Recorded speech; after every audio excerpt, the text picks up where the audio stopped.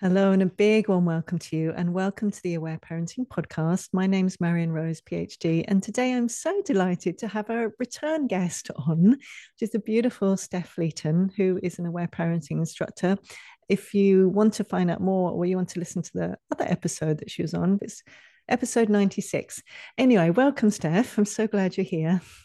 Oh, thank you for having me back. I'm excited to be back. Yay, me too. And what I love is that you're going to be sharing your experience both as a parent and also in your role, not only as an aware parenting instructor, but actually that you've had this beautiful family daycare for many years, and to really share your experience of practicing aware parenting with the children in your care, particularly in relation to sleep and the differences you see there. So I wonder if you might share a bit about your journey with sleep and aware parenting as a parent yourself.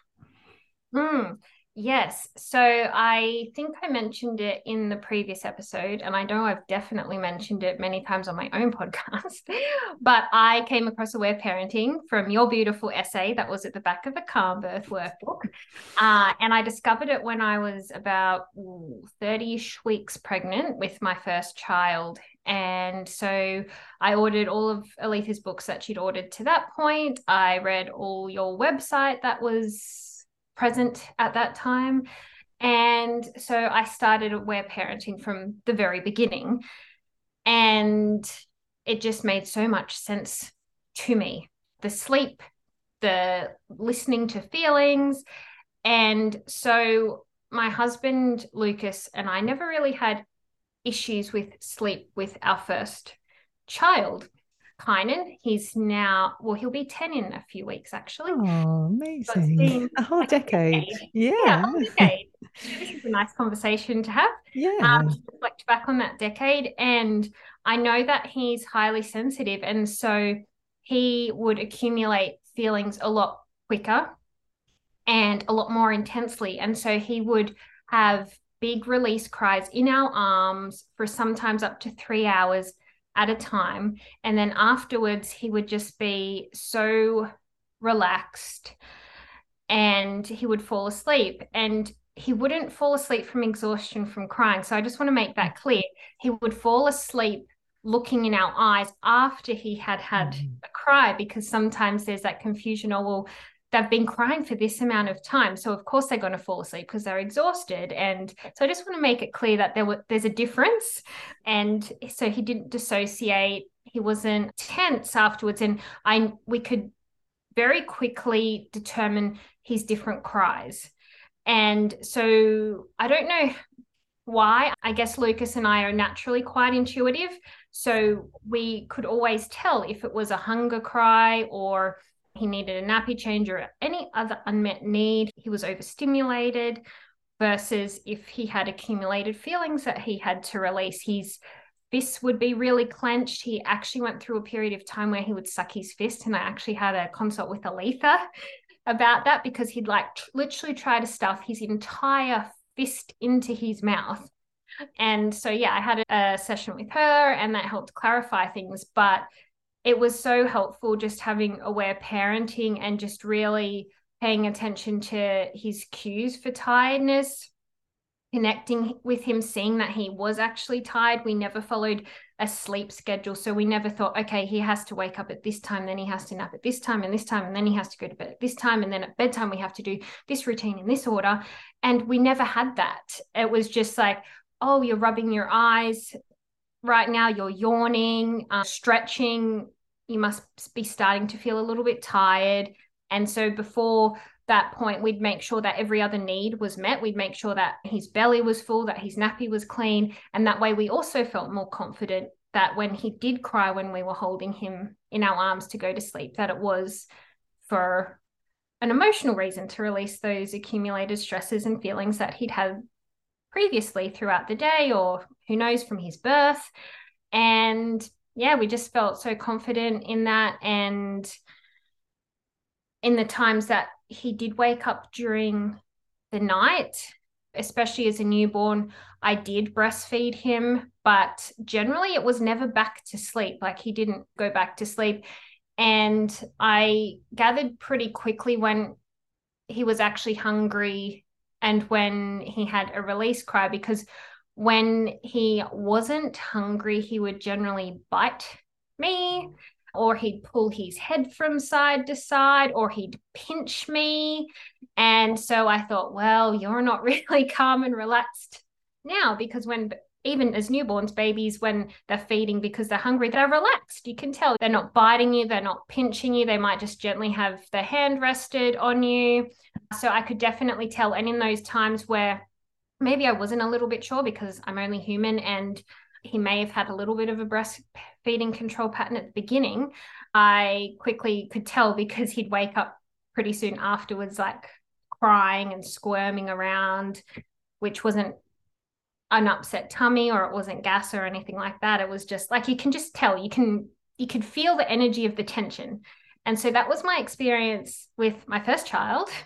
And it was a bit different with my second. Oh, well, I love hearing about all of that. And I love how much you describe me about the observation. And you know me, I'm passionate about that. And you also have a psychology background as well. So I'm actually curious to whether you learned anything about observation there, but just like really how much this process is about really observing our babies or children and really understanding from their behavior. Is this a need or is this feelings? What's the difference between true relaxation and dissociation? I love all that you said there. It's just so it's so wonderful, isn't it? And as you said, not going by some kind of somebody else's routine of like number of hours or whatever, but actually really observing his cues and him when he was letting you know he was tired, just really following his lead.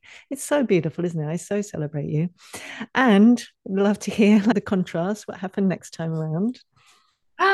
So next time around, that was very different. So Heinen's birth was a natural water birth, but I had a 3rd-degree tear and a postpartum hemorrhage afterwards. So I had to be separated for him for 2 hours while I went down to theatre. And then I was quite separated from him in the hospital, because I was in a shared room, so Lucas wasn't allowed to stay with me. And because I'd just had a spinal tap to repair my 3rd-degree tear, I was attached to a machine to prevent blood clots. And so I literally couldn't move off the bed. I was also numb from my hips down. Like, I couldn't feel my legs for a good 24 hours. And so every time Kynan would cry, I'd have to push the buzzer for a nurse to come, wait for a nurse to come while he was crying his eyes out in the bassinet, for them to come and hand him to me. And it wasn't until one midwife said, "Why don't we just leave him on the bed with you?"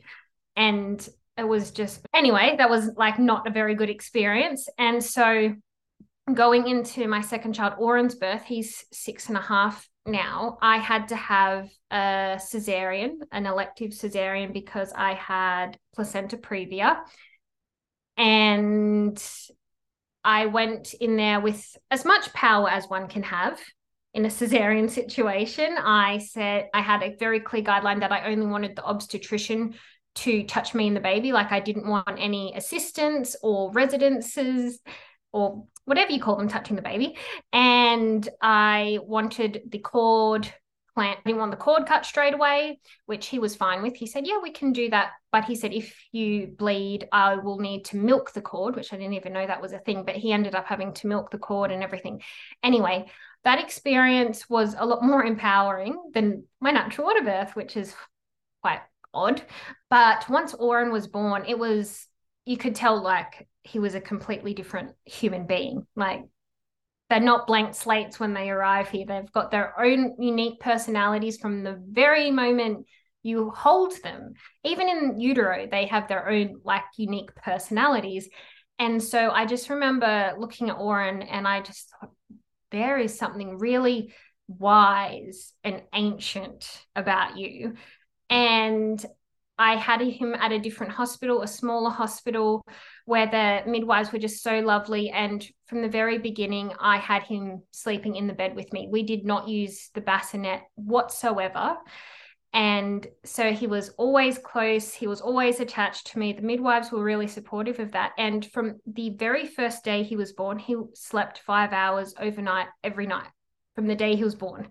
And I know Lucas and I thought, what strange human is this to do this? Because it was just so different to listening to Kynan's long, lengthy cries every single day for at least the first 6 months of his life, to having Oren, who really didn't cry much. He just cried for his physical needs. He was just so chilled out and so happy, and he didn't have the same overstimulation that Kynan did. And so it was like very bizarre to me at first, especially from an aware parenting lens. I thought, should you not have some birth trauma? Should you not have some feelings about this? But yeah, he just really didn't have much. And for the first month, and then he started releasing his feelings a little bit more, but not with me. It turned out I was a control pattern. So he would not cry with me. He would cry with Lucas. So Lucas would have to hold him and listen to all his feelings. And after that, he'd then come back to me, because we tested this a few times. He'd go to Lucas, he'd cry. As soon as he came back to me, he'd stop crying. And I said to Lucas, I'm a control pattern. You're just going to have to listen to all these feelings while he's so little. And then things changed dramatically when he was 4 months old, because Lucas went away for 7 months with the army. And because I was a control pattern, and then my form of Oren releasing his feelings left, then Oren started suppressing his feelings. And so he didn't cry. And so then he started catnapping during the day, and he started waking up more frequently at night. And so to me, that was just a big awakening as to how amazing aware parenting is, and to how amazing listening to your child's feelings and how powerful it is on that sleep. Because as soon as Lucas went away, Oren's sleep just went down the drain quite quickly. And so it took a lot for me. And I actually had to ask my mum sometimes to come over and say, listen, Oren has so many feelings. He won't cry with me. Will you feel comfortable holding him while he cries? And so sometimes she did. Like, she would come and she'd just hold him, and I'd just explain it. And I just say, oh, you don't have to rock him. You don't have to shush him or anything. Just hold him and say, you're safe. I'm listening. And that's it. And so the first time she did that, he cried for 2 hours straight to release all those big feelings. And it was very helpful for me. And then Lucas came back. By that time, Oren had developed this habitual suppression. And so he did dissociate quite a bit when he was falling asleep, which you could tell because his body wasn't relaxed. I could actually feel his energy, that he was quite tense, and he wouldn't be looking at me in the eyes. He'd be like gazing off and like just eventually fall asleep. He would be resistant to sleep. Like I said, he would wake up a lot during the night. And it's taken quite a few years, actually. And this is also because of his medical condition. He had an autoimmune blood disorder for a few years, which he's now outgrown, but that caused a lot of trauma from lots of blood tests, lots of trips to emergency. And so he had so many accumulated feelings. And because he was so used to suppressing them, he then developed a control pattern to play, which is a very interesting control pattern. Would you like to share a bit about that? Because it's actually really common as a control pattern, isn't it? And how you can tell, because I think so often parents go, but my child just wants to play all the time and can never, ever do anything like, particularly like on their own. Or yeah, do you want to share a bit about what you observed? Yeah, so he would always want to play. He would always want us to read more books. He would always want more of everything. And it was never enough. And when we set a lovely limit saying, I'm not willing to keep playing anymore, whether it was special time and we'd set a timer, or whether it was just one of those spontaneous moments where you use play for a challenging situation where he was like being uncooperative, he would always want more, and you'd set a loving limit. And so then he'd start going into a hyper arousal state. So he'd start like kicking us and punching our thighs, which was very different to the calm, beautiful, serene little baby he was born as. I was just like, has this person come from? And then he does this thing where he horse kicks the wall. Like, he'll use his heel and horse kick it backwards into the wall. That's his big, I'm not happy with you right now. And because he just really doesn't like being told no. That's a big thing for him, which is for many children and adults too. And so then we'd set a limit, and we'd hold him in our arms to stop him kicking, or we'd gently hold his wrist so he'd stop throwing, and he'd just giggle in our laps. And not the type of laughter that releases anything. It was just the dissociative giggle. And once you realize that there's this laughter that releases feelings, and then when you see this dissociative giggle, like it's very different because you can see he's avoiding his feelings and he's avoiding it through giggling. And so, we'd set these limits and then he'd just keep giggling and then he'd keep trying to punch us and kick us. And as soon as we'd let him go, he'd go back, he'd like start pulling things off shelves and being as destructive as a little human can be. And we discovered that the best way around this is to offer loving limits in other moments. So instead of going in with play in other moments, to offer a loving limit instead. So that seemed to be more effective in him releasing feelings at other times, so that when we did go into a playful situation, whether that was, like I said, special time or play to help with a challenging situation, it would then go into just the feelings would be resolved at that time through laughter. And he'd just go to being cooperative because maybe in that moment he felt he needed more connection. Or we'd offer a loving limit at the end and he'd go straight into crying and raging. And so, the biggest thing I found with that was that in those moments where he was just giggling, I had to just release that expectation that he was going to release feelings in that moment. I just thought, nah, it's just not going to happen. He knows, like my older son says to me, stop aware parenting me. Your compassion is too intense for me. I don't like you listening to my feelings. I know what you're trying to do. And it's just amazing hearing children who are raised with aware parenting. They know the intricacies of their feelings. They know when you're listening. They know when you're offering therapeutic techniques to them. And so you're always on your toes. When you think you know aware parenting, they throw something at you and like you have to dance around it and adapt to it. And just in those moments, just like release all expectations and go, okay, not going to do that right now. You just go do what you need to do, and we will come back to these feelings at another time. Oh, I'm so resonating, Steph. It's so interesting as well, isn't it? I don't know about you. I found too, if I was ever, it was more like a doing something, like I'm doing this thing to have this effect. It just never really did anything. It's coming back again and again, isn't it? To actually being really present and to offer a connection and to be being these practices rather than doing them, because they can tell the difference, can they? And yeah, I'm so with you. Yeah. So anything in terms of the sleep, like the rest of the more recent part of the journey, is there anything more that you want to share about that with either of them? Yeah, I think one thing I would like to share, which kind of wraps it all up with my experience with the sleep, is that we went on this sleep journey in that not only did we listen to their feelings, but we listened to our needs as parents as well as their needs as children and how they meet on a biological level as mammals. So we did start off with co-sleeping in the same bed. We would sleep in a queen size bed and I put up a bed rail on my side. So Kynan and Oren as babies would always sleep between me and the bed rail as opposed to in the middle of the bed, just because Lucas is a deeper sleeper where I am not. And so they started off on that. And then when Nan was a bit older and Oren was born, we got a single bed and attached that to the queen bed so that we were always in the same area.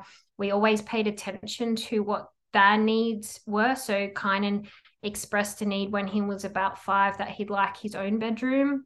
So we got him his own bedroom. We created it, as in we just turned a spare room into a bedroom.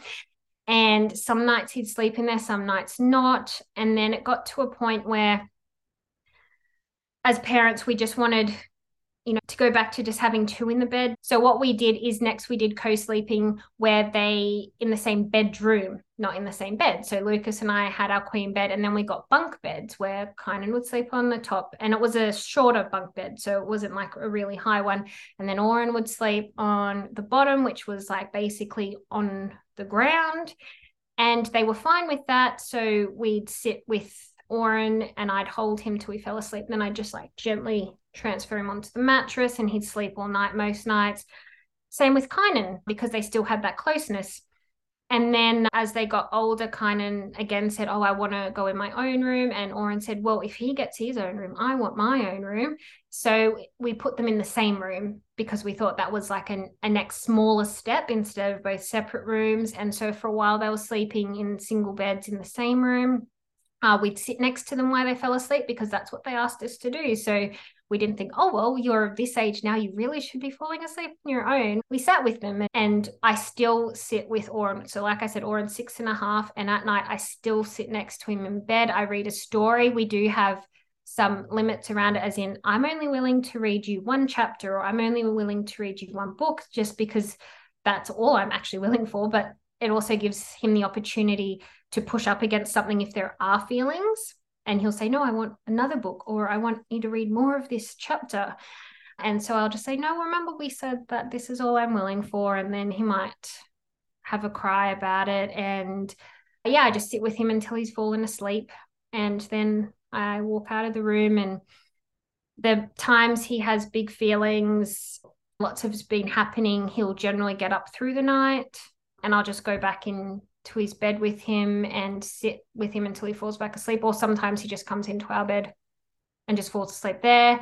With Kynan, he likes us reading a bit of the book he's reading to him, and then he'll read us a bit, and then he'll be like, okay, good night. And then he'll keep reading to himself because he's a bookworm like me. And so he'll just fall asleep when he's ready. Yes. Sometimes it's not until 9 o'clock at night, and he'll just know that I'm tired right now, so I'm going to go to sleep.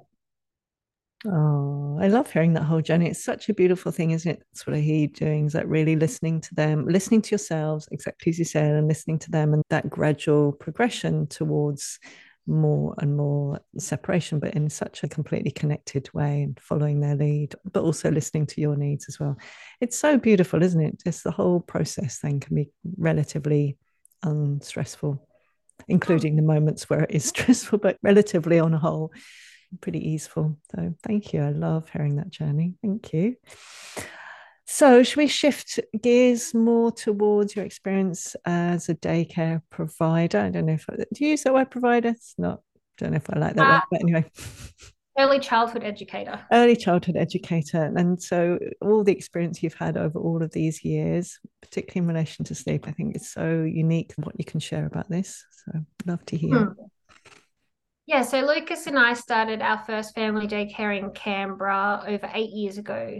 And the reason we wanted to was because we wanted to provide aware parenting to families in the community that offered something filled with like compassion, awareness, empathy, play, that was not only trauma informed, but could help children heal from stresses and traumas while they're in our care, which is not done anywhere else really. And so one of the things that we noticed was this issue with sleep. Sleep seems to be a big issue with parents. As you know, it's like one of the most talked about topics in my client sessions. It's one of the most biggest things which families come to us with about sleep. And it's actually very funny because Lucas and I never have stress about sleep. We just don't. Like, it's not something that stresses us out. I think it's just because we've done it for so long and we're just so confident in knowing. And when a new child starts with us, our first focus is on developing a really strong connected relationship, because when a child isn't with their parent, they have a need to have an attachment figure that they know is safe, that knows that will meet their needs, that knows that they will listen to their feelings. And so from the very beginning, this is what Lucas and I do. And this is a reason we never accept more than one new child at a time. We stagger out when new children start because we want to spend quality time with each new child while also obviously having the other children around. And so we have 4 under school age children between the two of us. So that's a ratio of 1 to 2. And we just really focus on not just that relationship, but paying attention to that individual child's cues. So each child has different cues. Like, we have children who show their tiredness through their behavior. We have children who will verbally say to us, I'm feeling tired now. We have children who will tug at their ears, rub their eyes, yawn, all these different cues. And so you need to know each child on an individual level. You can't expect them to have all the same tiredness cues. And so we have that connection element. And then we pay attention to the tiredness. And obviously throughout the day, we also have these moments where they can release their feelings, either through crying, through raging, or through play. And one of the things that we do, which is actually perhaps crossing a line with the national regulations, is that we don't have a set sleep time, which is actually written in the regulations, I believe, that there must be a set sleep and rest time. And the reason we don't do that is because every child is on their own unique clock. Like, why would we set a rest time for like 1 to 2 p.m. when there might be children who feel tired before that or might feel tired after that? And so it's just going against their natural biological mechanisms for I'm tired at this time. And we do the same with eating. Like, children can eat whenever they want to eat because we want them to stay in tune with what their bodies are telling them.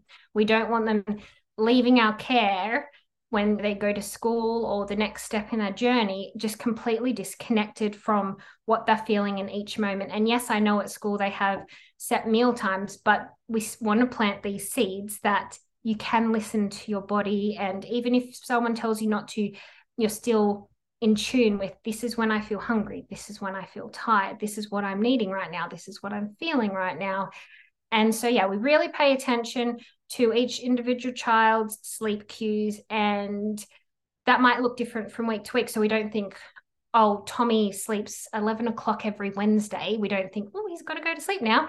We pay attention to what's going on for Tommy in that moment on that day, because obviously what's happened prior to that might affect his sleep. So he might need a little bit more time to release his feelings.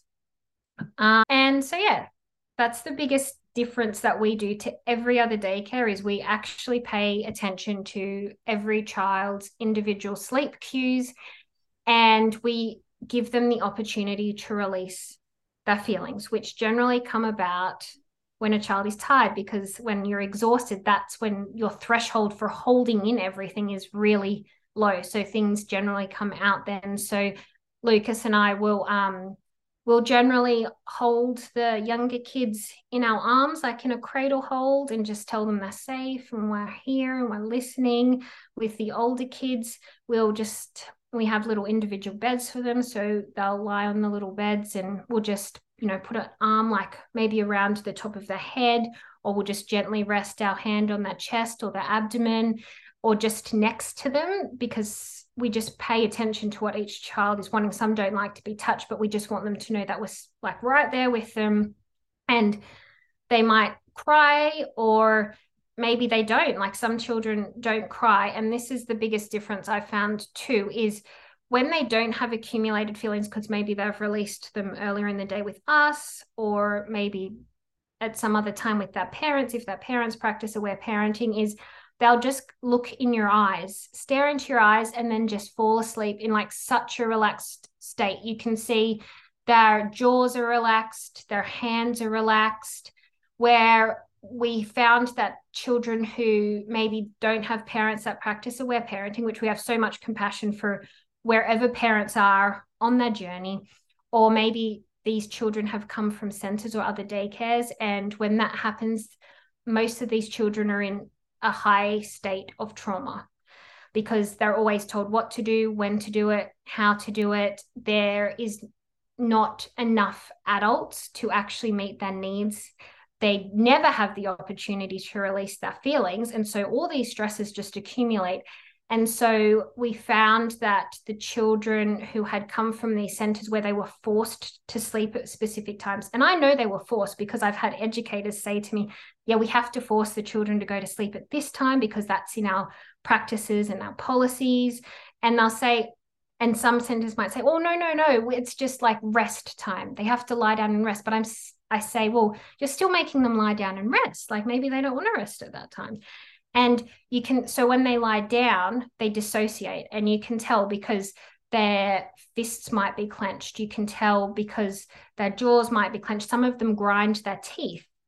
They don't make eye contact. And when you try to like gently stroke their cheek and say, I'm here, they'll like do everything to avoid your presence being there. And then they'll just fall asleep. And then they generally wake up pretty quickly after that, and often crying in a state of upset because they've got all these feelings that have just been bubbling below the surface while they've fallen asleep. And so we just have to work a little bit in alignment and awareness of where those children are at. So we generally introduce a lot more therapeutic play with them. So we might do a lot of role play, symbolic play, nonsense play, power reversal play with them to help them release the feelings through laughter, because laughter doesn't feel as intense. And so I've found that, especially because Kynan is highly sensitive, is that some children, they find the crying and the raging too intense for them. And that's when they say, like, that's when it says, stop aware parenting me, because they're just so painful. And so I find that there's a nice bridge with play. So the laughter releases the surface emotions, it builds connection, it builds safety, and then children feel safer to cry and rage. And once a child reaches that point, they will openly cry and rage with Lucas and I whenever they need to, because that's the point they realize, they still accept me for who I am. They're still offering me compassion and empathy. They're not ignoring me. They're not sending me to a timeout. They're not telling me to calm down. They're just sitting here. And so every child who has had this trauma or these suppressed feelings will hit a point where they just realize that we will unconditionally accept them no matter what's going on for them. And then their sleep transforms, and you can see that they'll actually be more in tune. So they might, especially the older children, they'll say, I don't want to sleep today, Steph. Or can I have a sleep a little bit later, Lucas, because I kind of am not tired right now. And then we even have kids who feel so safe here that they've fallen asleep on our lawn in our backyard. And that's not because they're dissociated, because at first I thought, oh, what's going on here? But I just paid attention to them. And it's just amazing because children can be inside and outside whenever they want. And so a lot of children choose to spend most of the day outside, because who wouldn't want to? It's just so beautiful here. And they're playing and they're having fun. And then they'll just stop and they'll just say, oh, I'm feeling really tired. And I'll say, oh, that's okay. Would you like a rest somewhere? And they'll say, oh, yeah, I might just go sit over here on the grass. And then a few minutes later, they're fast asleep on the grass outside.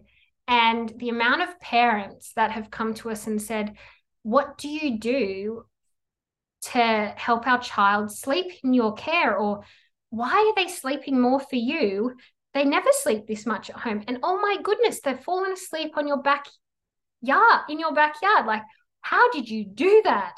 And I said, well, there's all these lovely things all underneath aware parenting that really help support and nurture a child to sleep.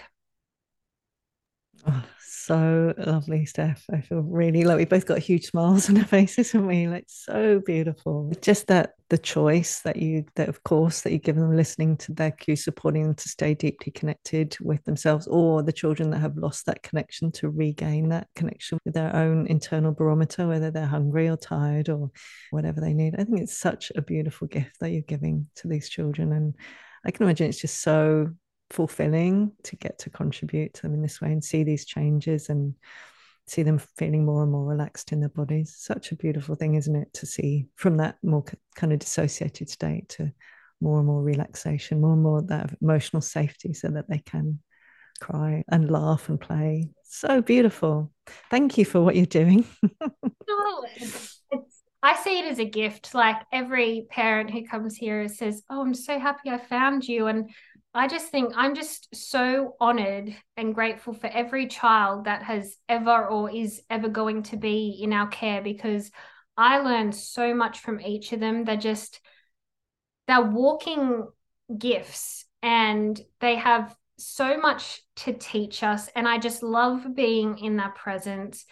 And yeah, to me, it's just so heartbreaking when I hear stories of where they've been. Like in other centres, I've heard from educators that have said they've had to leave the profession entirely because it's just so disheartening seeing children forced to lie down, seeing threats used like, well, if you don't rest now, you're not allowed to paint later, and distracting them from their feelings. I've had educators say to me, we're told that we have to distract them from their feelings. We're told that we have to remove them as quickly as possible from their parents in the morning and then try and distract them so they don't cry. And yeah, it's heartbreaking and so sad hearing that. And that's why Lucas and I do what we do. It's why we started doing what we do. And with all this, like almost decades worth of experience, we want to show educators that it's possible to actually do aware parenting in a daycare environment. Yes, you will have to tweak things. Yes, you'll probably have to get more educators on board, but these are human beings in the most crucial part of their development, and they deserve the very best. Oh, absolutely. And what I love is that passion that's not only going to be the children that are in your care, because obviously with that 1 to 2 ratio, there's not so many children that you're going to be able to support over the years, although it's a lot, is that you also have got these beautiful plans for this to spread to many other early childhood educators and daycare setups. So I'd love to hear. Do you want to share a little bit about that here? What I'm planning on doing. What are you planning on doing? Yeah, only if you want to. And Oh yes. yeah. Uh, so I've called it the Spirited Hearts approach to early learning, and it's basically everything that I have learned as a parent and as an educator and as an aware parenting instructor over a decade, and how that can be adapted into any childcare setting, whether that be a family daycare, a childcare center, a preschool, even primary schools up to about age 8. Like everything that we do can be adapted. You can still follow the national regulations, you can still follow the laws, you can still follow the curriculums. And this is just designed as an add-on. And the way I've designed it is it's 8 modules and it's so in depth. And I have always valued quality over quantity. Always, always will. And so this is a journey that not only will change the way that an educator or parent or a teacher shows up for their child, it will change their own lives. It will help them heal from their own daycare, childhood, school traumas, because that is the biggest form of change too, is healing ourselves. Because when we heal ourselves, the things that our children bring to us no longer elicit these big feelings. And that's one of the big things that I tell my clients and my parents is, well, when your child does this, how are you feeling in that moment? And what does that remind you of from when you were a child? And it's so amazing seeing like the penny drop where they think, oh my goodness, that's related to that. And it's all interconnected. I mean, that's why there's a spider web in my logo, is because there's connections everywhere. Like within ourselves, there's all these webs woven that have formed us to this point in time, and then there's all these connections that we have with other people, and so we form webs in our communities. And so I would just love, and I'm so willing to see more safety in childcare. There's often spoken about physical safety, so you have all these daily checklists you have to do for physical safety, for hygiene. And I just think, where's the emotional safety? Where is the emotional safety in this? And I know when I did my diploma in early childhood education and care, there was not much information on emotional well-being. It was all targeted towards behavior management, calming children down, which just goes against their natural healing mechanisms, as we both know. And so this is designed to elevate a more holistic approach. Yes, we pay attention to the physical needs of children, but we also bring in the mental, emotional, and spiritual aspects that each one of us has. And so that's what this certification program is about. So it can be adapted into any school, any childcare center.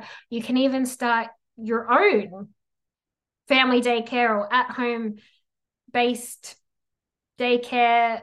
And yeah, it's something that I'm really excited about and really passionate about. And I would love it to be on the level of like Steiner and Montessori. Like people go into places going, oh, are you Steiner or are you in Montessori? And I'd love there to be the Spirited Hearts approach in there, because I believe that it's a big chunk of the puzzle that's been missing. And so that's why I created it, because I also want to show educators that it's possible, because I've been doing it for almost a decade. So of course it's possible. It just requires you to tweak things and to change your perspectives on things and to bring more awareness and connection and compassion and all those good things. I love what you're doing and I feel so excited. And let's connect back again and come back on the podcast in a few years' time. And it's like, absolutely. What daycare are you? What preschool are you? What primary school are you? Are you Montessori? Are you Steiner? Or are you this beautiful, such embodied aware parenting that you're bringing in with your amazing work? And I just think it's so wonderful that you're actually living this. You've experienced it, as you say, you've been doing it for nearly a decade, and you have the evidence to show that this really is possible to do, and it really is possible to change those old systems in ways that really support children, of course, support families to do what they need to do. So yeah, so celebrating you. Yeah, I will also add that to see the value in it is it's invaluable when you see the effects that this has. I have families that have come to me and said, sending my child to you is the best decision I've ever made, because they are so much more confident at home now. They sleep better at home. The way they interact with others in social situations or even with their own siblings is so different. And parents are actually shocked by how different, because they think, oh, I'm just sending my child to a daycare. But no, Lucas and I have never just been a daycare. We've never just been educators. This is something more. This is life enriching, and this is healing, because as we both know, traumas don't just have to be big, massive events. They could be the birth of a sibling, moving house, a previous teacher not responding to you in a moment of need, your feelings not being listened to, not getting to the toilet in time, like all these things. So we all have stresses, like it's unavoidable. We can try to prevent them as much as possible, but at the end of the day, they're unavoidable. So having a place where children can just be who they are, feel what they need to feel in the moment, release them with loving support. That's why we do what we do. Yeah, it's so beautiful. And I love imagining all the other educators are going to be able to say the same. Like, we do the spirited hearts approach, and look, we're seeing like it's spreading out. And of course, then I imagine you probably find that so many parents who perhaps didn't know about aware parenting before go, oh, what is this aware parenting thing then? And just how that spreads out and makes such a difference. So I'm so grateful to you and what you're doing and what is coming into form. Is there anything else that you want to share to parents, so particularly maybe in relation to sleep and in relation to daycare as well? Any other last words? I mean, I know you've had many other beautiful episodes on sleep for parents. So I think there is so much value in listening to those episodes and what parents can do to help meet and support their children with sleep. This would be specifically for parents in relation to daycare, and just saying, really pay attention to where you're sending your child. Like, I cannot stress that enough. I know some parents don't have much choice. They have to go with whatever's closest to them, whatever's affordable to them. But if you have the spaciousness to be able to explore different places, do. Like, pay attention to their sleep schedules in air quotes. They shouldn't have a schedule. And like how they approach crying and raging and how they help support children. And also, I would offer to communicate with educators. So I have my Spirited Hearts Play Files, which is a mini course. It's accessible. It's only 44 Australian dollars. You can access it anytime, anywhere. And it is designed for parents and educators. There's a compilation of some of my most used games in my own household, as well as in my daycare, which educators and teachers can actually use in their classrooms and their services to help support children in ways that help them to feel connected and to release their feelings. And I'm also in the process of doing another mini course called, I don't know if this is what I'm going to call it, but it's going to be Nurturing Emotional Wellbeing in Early Childhood Education and Care, and helping nurture children's big feelings when they have tantrums, meltdowns, helping support them through separation anxiety, any big changes. And so these are just all little mini courses that people, educators and parents can do. That's, like I said, accessible, affordable. If you are an educator or a teacher, you can get professional development certificates for that. I offer that. It's tax deductible. And it's also a little taste testers of what the certification program will be. Yum, yum, yum, yum. Oh, I'm so excited. Do you want to share as well about your podcast and about your website so people can find out more and they can come and listen to your episodes as well? Sure. So my website is spiritedhearts.net. I'm also on Instagram at spirited_hearts. And I do have a podcast called Spirited Hearts, the podcast, where I do a few solo episodes, but mainly I just have guests from around the world talking about parenting, education, homeschooling, and just life in general, just soul enriching conversations where people can take what resonates, leave the rest, but they're just so deep and meaningful. I love them. Ah, so beautiful. I so appreciate all that you're doing. And thank you for coming on today. I feel really excited imagining all the parents and also educators who are going to get to listen to that and to really be this spreading. I'm seeing the beautiful web behind you of your logo and just really this spreading that really is possible to practice aware parenting in these settings where children are cared for, and what a massive difference that's going to make to the world as that becomes more and more mainstream. So thank you for all that you're doing, lovely. Thank you for being here. And yeah, any last things that you'd like to say as we complete today? I would just say trust your intuition as a parent, as an educator. As an educator, it's okay to say no if you're being told to do this thing that you just think, no, that's not in the best interest of this child. Have the courage and the confidence and know that you're not alone. Like, I say no to the regulations a lot and I'm still here. But if something doesn't feel right to you, just say no. Say, listen, there's a better way of doing this. How about we work together as a team? How about we listen to these resources, which any aware parenting instructor, amazing resources, and find ways that are more connection giving, more compassionate, more empathetic, and more joyful, because not only will it change the lives of the children in your care, your own life will also change in the process. Yeah, absolutely. Big, big yes to that. The importance of saying no and that transforming effect of aware parenting.